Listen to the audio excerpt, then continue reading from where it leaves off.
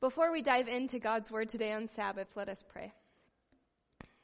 Lord God, I pray that you would help us to be still, to hear your words to us now.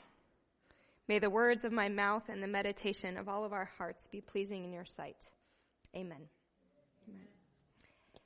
Today we continue in the Gospel of Luke, picking up this week in chapter 6, verses 1 through 11. I invite you to follow along in your Bible if you would like. Hear now the word of the Lord. One Sabbath, while Jesus was going through the grain fields, his disciples plucked some heads of grain, rubbed them in their hands, and ate them. But some of the Pharisees said, "Why are you doing what is not lawful on the Sabbath?"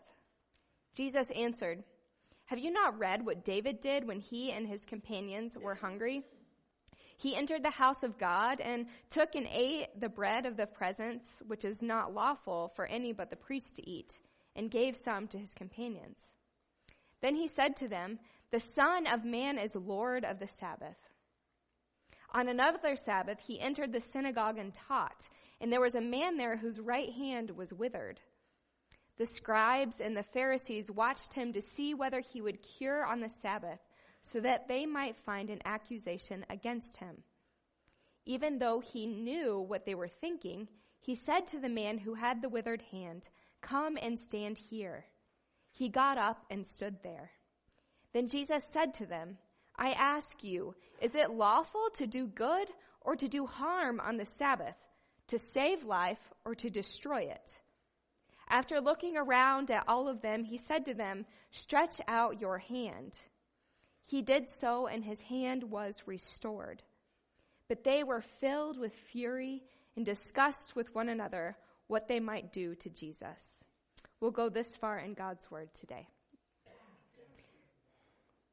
Thanks, Larry. I changed up the ending of it. You still responded. Thanks.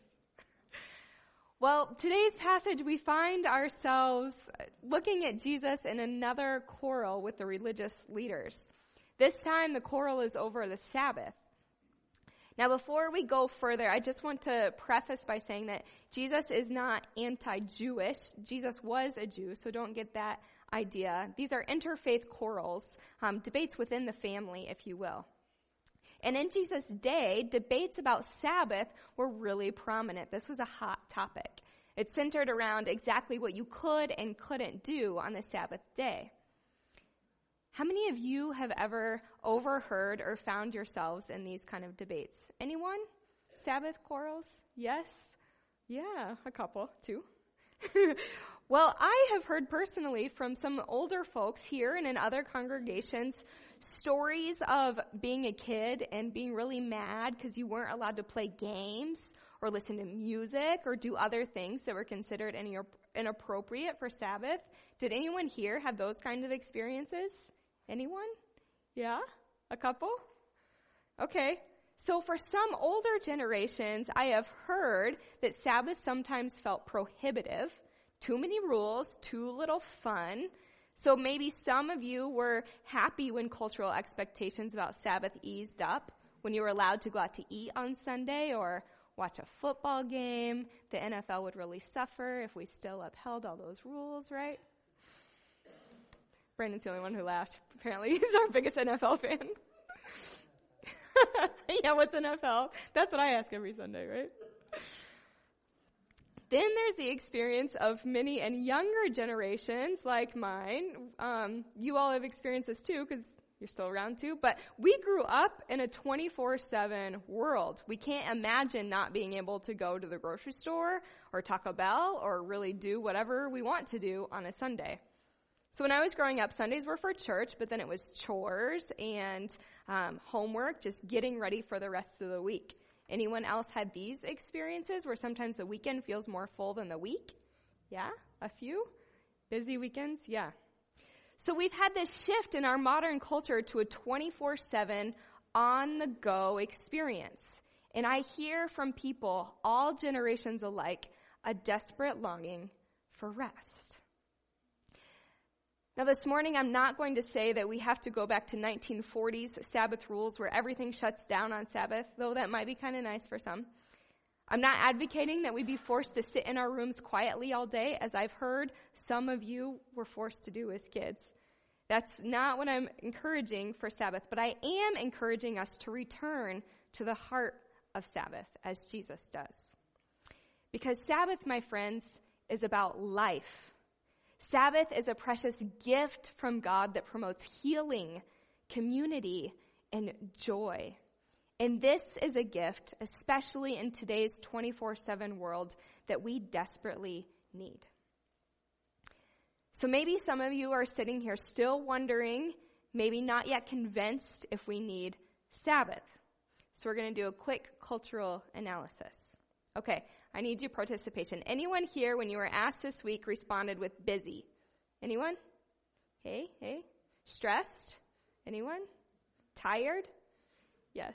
A lot of the young parents are like, I'm feeling you. Okay. So I know I have. And in today's world, the truth is it's common, popular even, to wear busyness like a badge of honor, isn't it? It seems like the busier you are, the more important, the more successful you are. So think about it. You call in for a doctor's appointment, and if the receptionist says, oh yeah, she can see you right away, nothing's on her books, you think, oh no, go to a different doctor. No one likes her. And when I worked at Hope College in Michigan, I saw this busy epidemic among young adults to the extreme. Maybe some of you young adults feel this. So students were constantly complaining, also kind of sometimes bragging about how little sleep they were getting, how overwhelmed they felt, how rushed they felt. And my heart broke. It broke because they were exhausted, but it broke because this is the kind of life they thought they were supposed to be living. They'd grown up in a culture that told them and tells us to keep doing more, achieve more, consume more, be more, always more. There was a book written over a decade ago by a Harvard economist named Juliet Schor. It was called The Overworked American. It became a New York Times bestseller. People really wanted to eat this up and I guess tell their bosses they needed more time off. But Schor reports that in the United States, after these extensive studies, they showed that work hours, stress levels are consistently on the incline, whereas sleep and family time are consistently on the decline. This is true for all socioeconomic classes. Simultaneously, Schor writes that we are bombarded by messages that urge us to spend more, which means having to work more, clean our homes more, because cleanliness standards keep rising. Brandon reminded me of that this week when I wanted to clean our kitchen, and he didn't want to. To have our children in more activities. You parents feel that? Eh? Yeah? All the while, find time for more self-improvement. Improve your parenting, your business, your physical fitness. Anyone feeling that strain after all this talk of New Year's resolutions? Just do more self-improvement. It's exhausting just talking about it. Well, Schor summarizes by stating, we live in an economy and a society that are simply demanding too much from people. We're facing a busyness epidemic, a disease that has deadly consequences. And I have a feeling we could all name the various consequences on our own lives, like sickness, strained relationships, emotional instability, disconnection from God. But busyness also has far-reaching effects that we might not always consider. Think about the unemployed, the hospitalized, the imprisoned, the elderly, the children with no friends, the poor with few options for play or for work. For these people, our busy culture can be extremely oppressive and leaves them feeling isolated, bored, maybe without a sense of meaning or purpose. Maybe some of you here have felt like that, have felt forgotten as the rest of the world hurries by. But my friends, the good news is this is not what God intends for our communities, for us as individuals or us as a family of God. God made us as human beings, not human doings. We are not merely clogs in the wheel of the American economy. You are not primarily a breadwinner or a homemaker or a student or a retiree. What you are primarily is a child of God. You are a child of God. You are a child of God created in God's image. You are a child of God called to participate in the life of God. This is your primary identity. But this calling, this life gets so easily forgotten in all of our hustle and bustle, and therefore God gives us a gift, Sabbath. In Sabbath rest, God reclaims, revitalizes, and renews us so that God can reign through us. Reclaims, revitalizes, renews us so that God can reign through us. Anyone here now convinced that they want Sabbath? You tired of hearing about how busy we are? Yes. Okay. So let's go to Scripture and unpack this whole Sabbath thing. So we're going to turn back to where we first hear about God's commands for Sabbath. First in Exodus 20 and then Deuteronomy 5.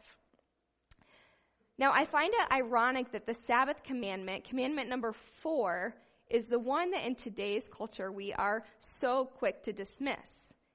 First of all, it's the longest commandment. Did you know that? It's the longest one.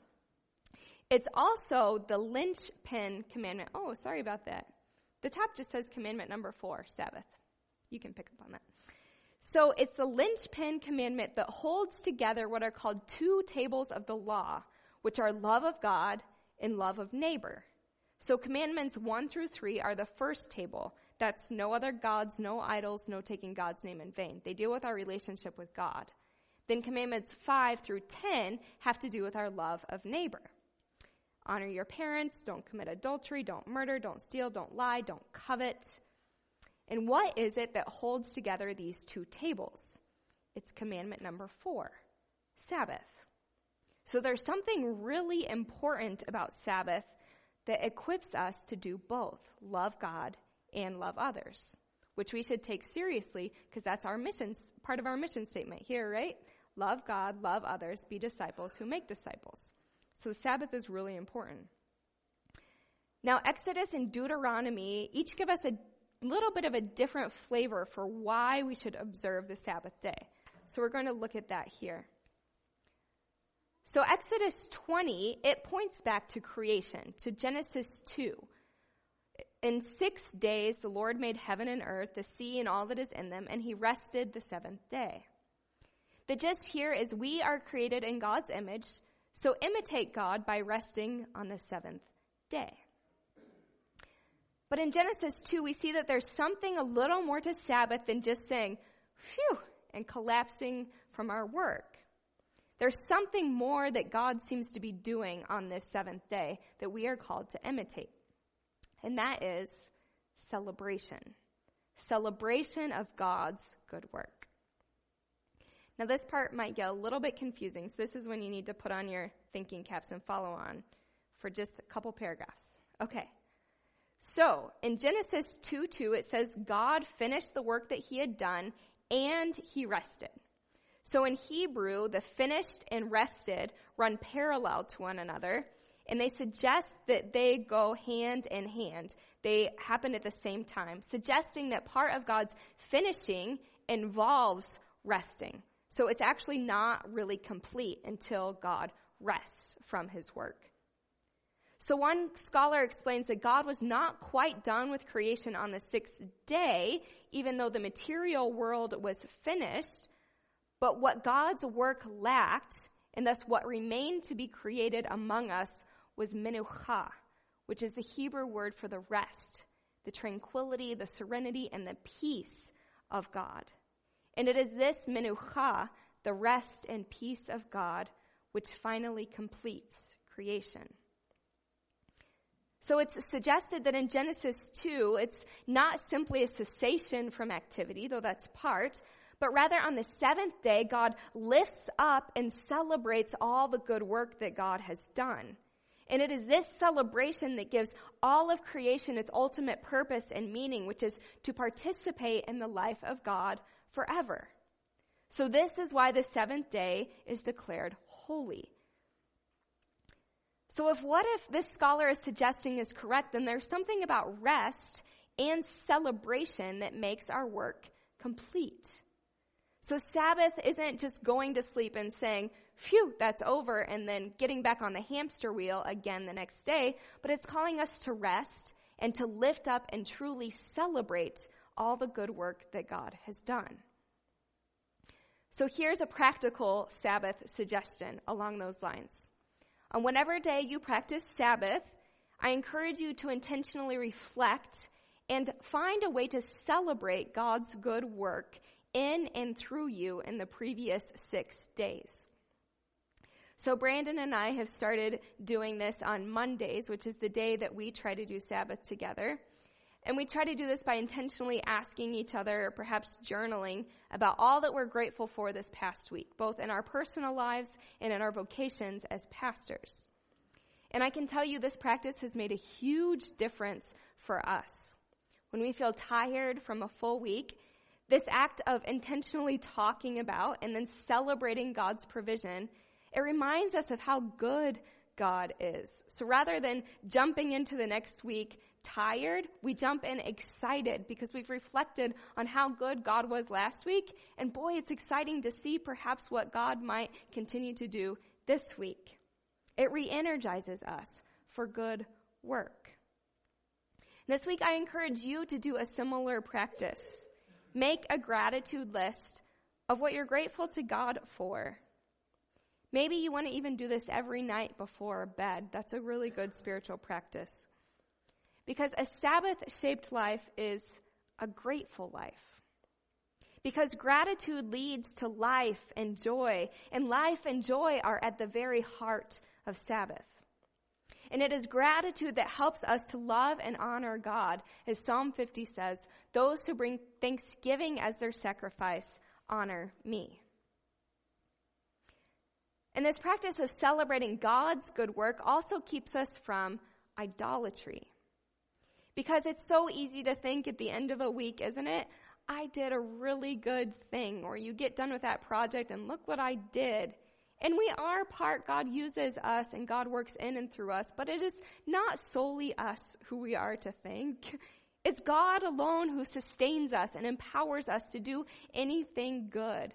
It's not our strength, our smarts, our technology, as much as we might like to uphold our computers and iPhones as the ones who get us through our calendars, whatever it is. All these things are good gifts and tools, but they're not God. We are not God. On Sabbath, we're forced to remember that even if you go that one day without sending an email or working on that project or doing that chore, I promise you the world's going to keep spinning.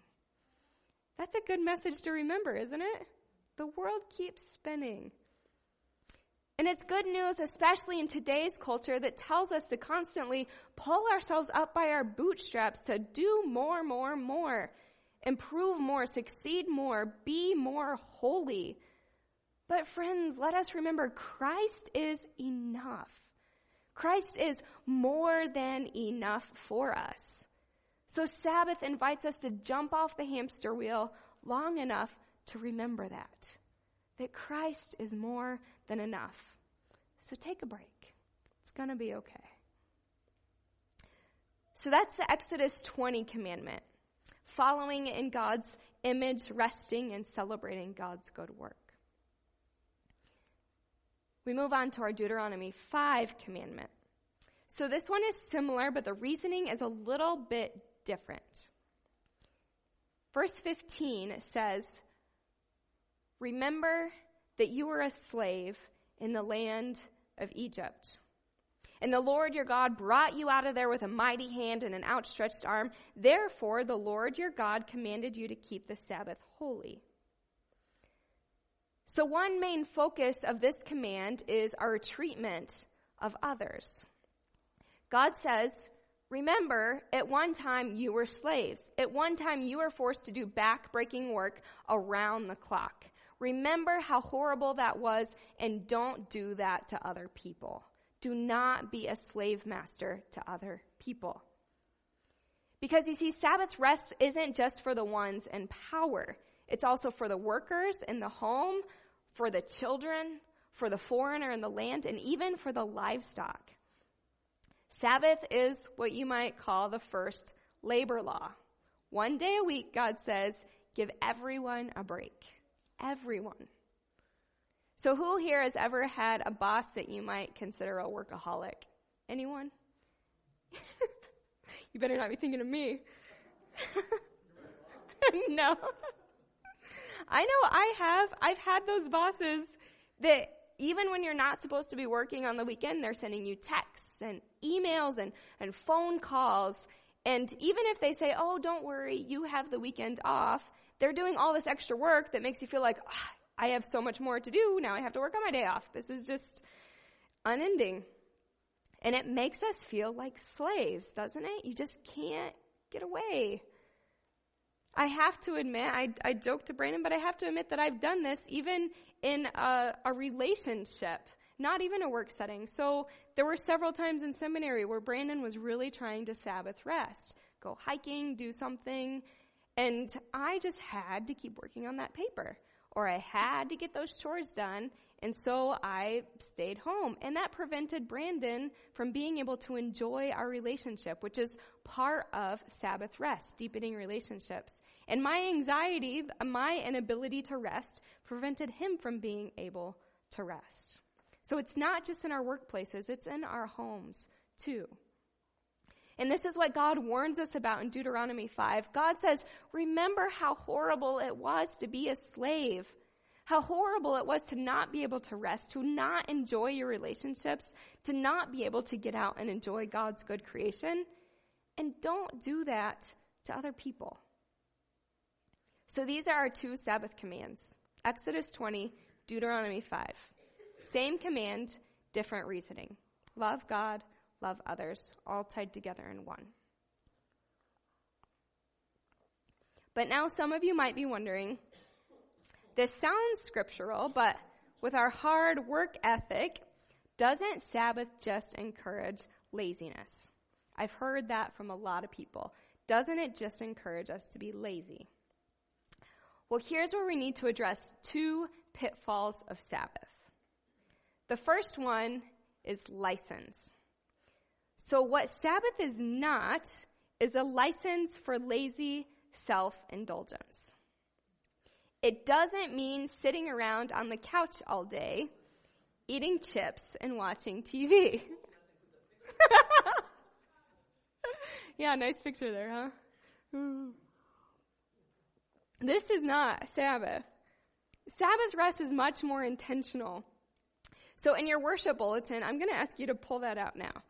Your worship bulletin has this green piece of paper that I'm going to ask you to keep. Put it somewhere important, like in your Bible or on your bedside stand, somewhere where you're not going to lose it. Keep this piece of paper because I want you to return to it again and again and again as we try to practice Sabbath together as a community. So in here you're going to see a list of questions on the front side that can help us reflect on what kinds of activities might be appropriate for Sabbath.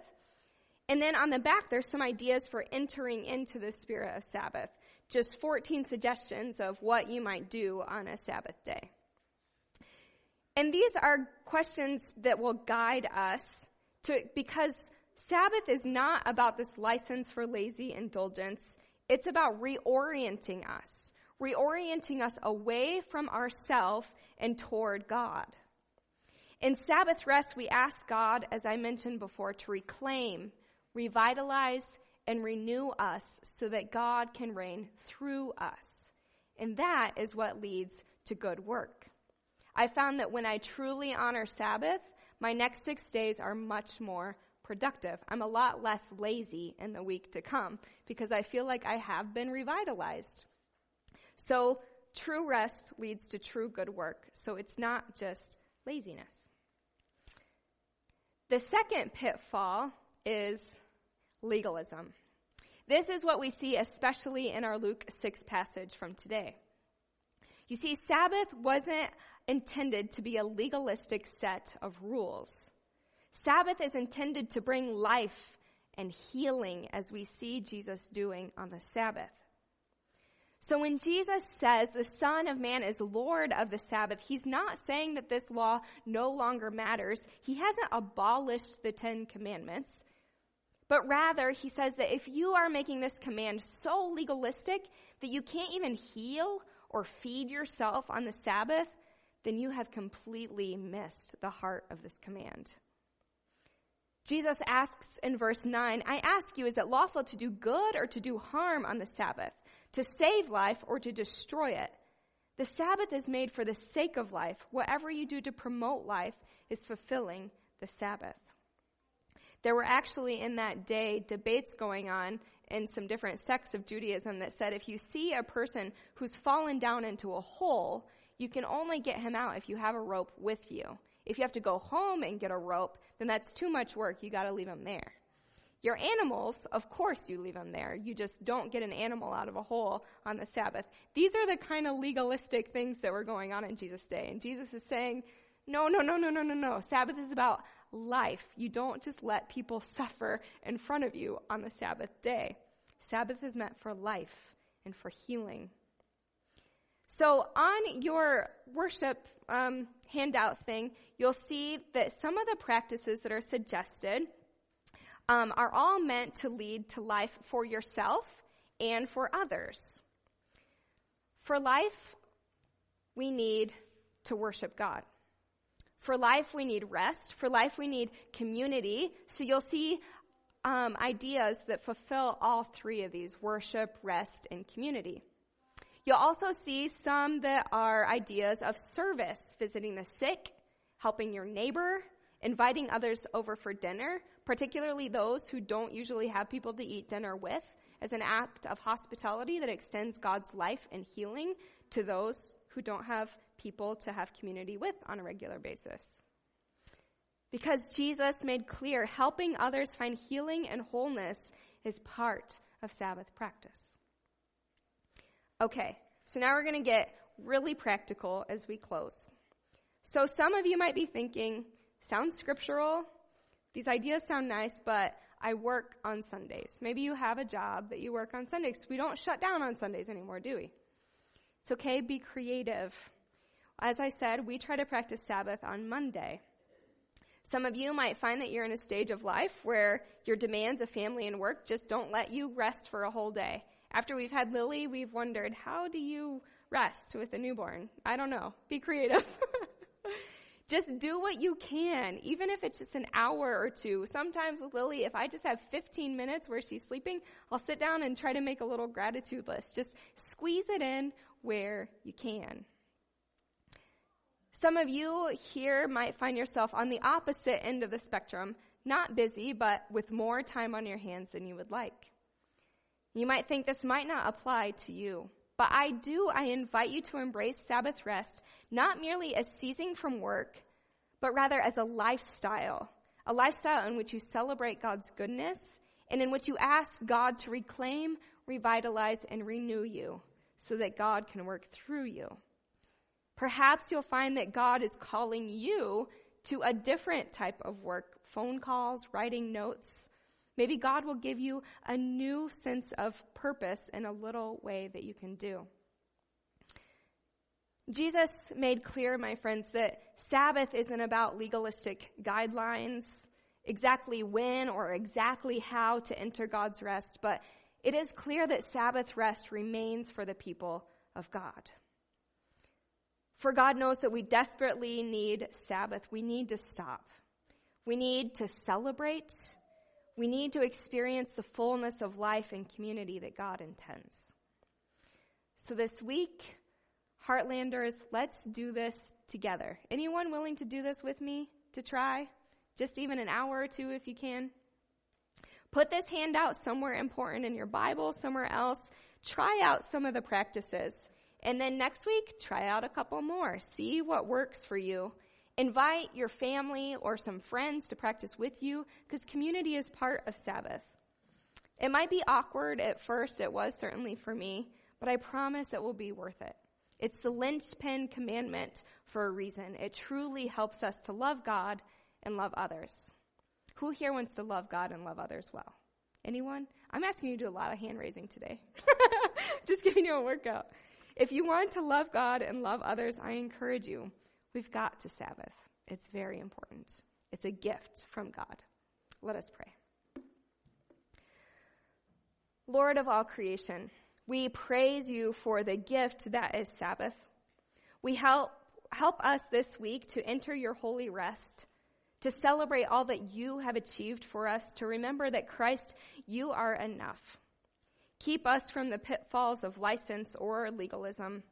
May we experience your life, your peace, your joy. We pray all of this in Jesus Christ, our Lord. Amen.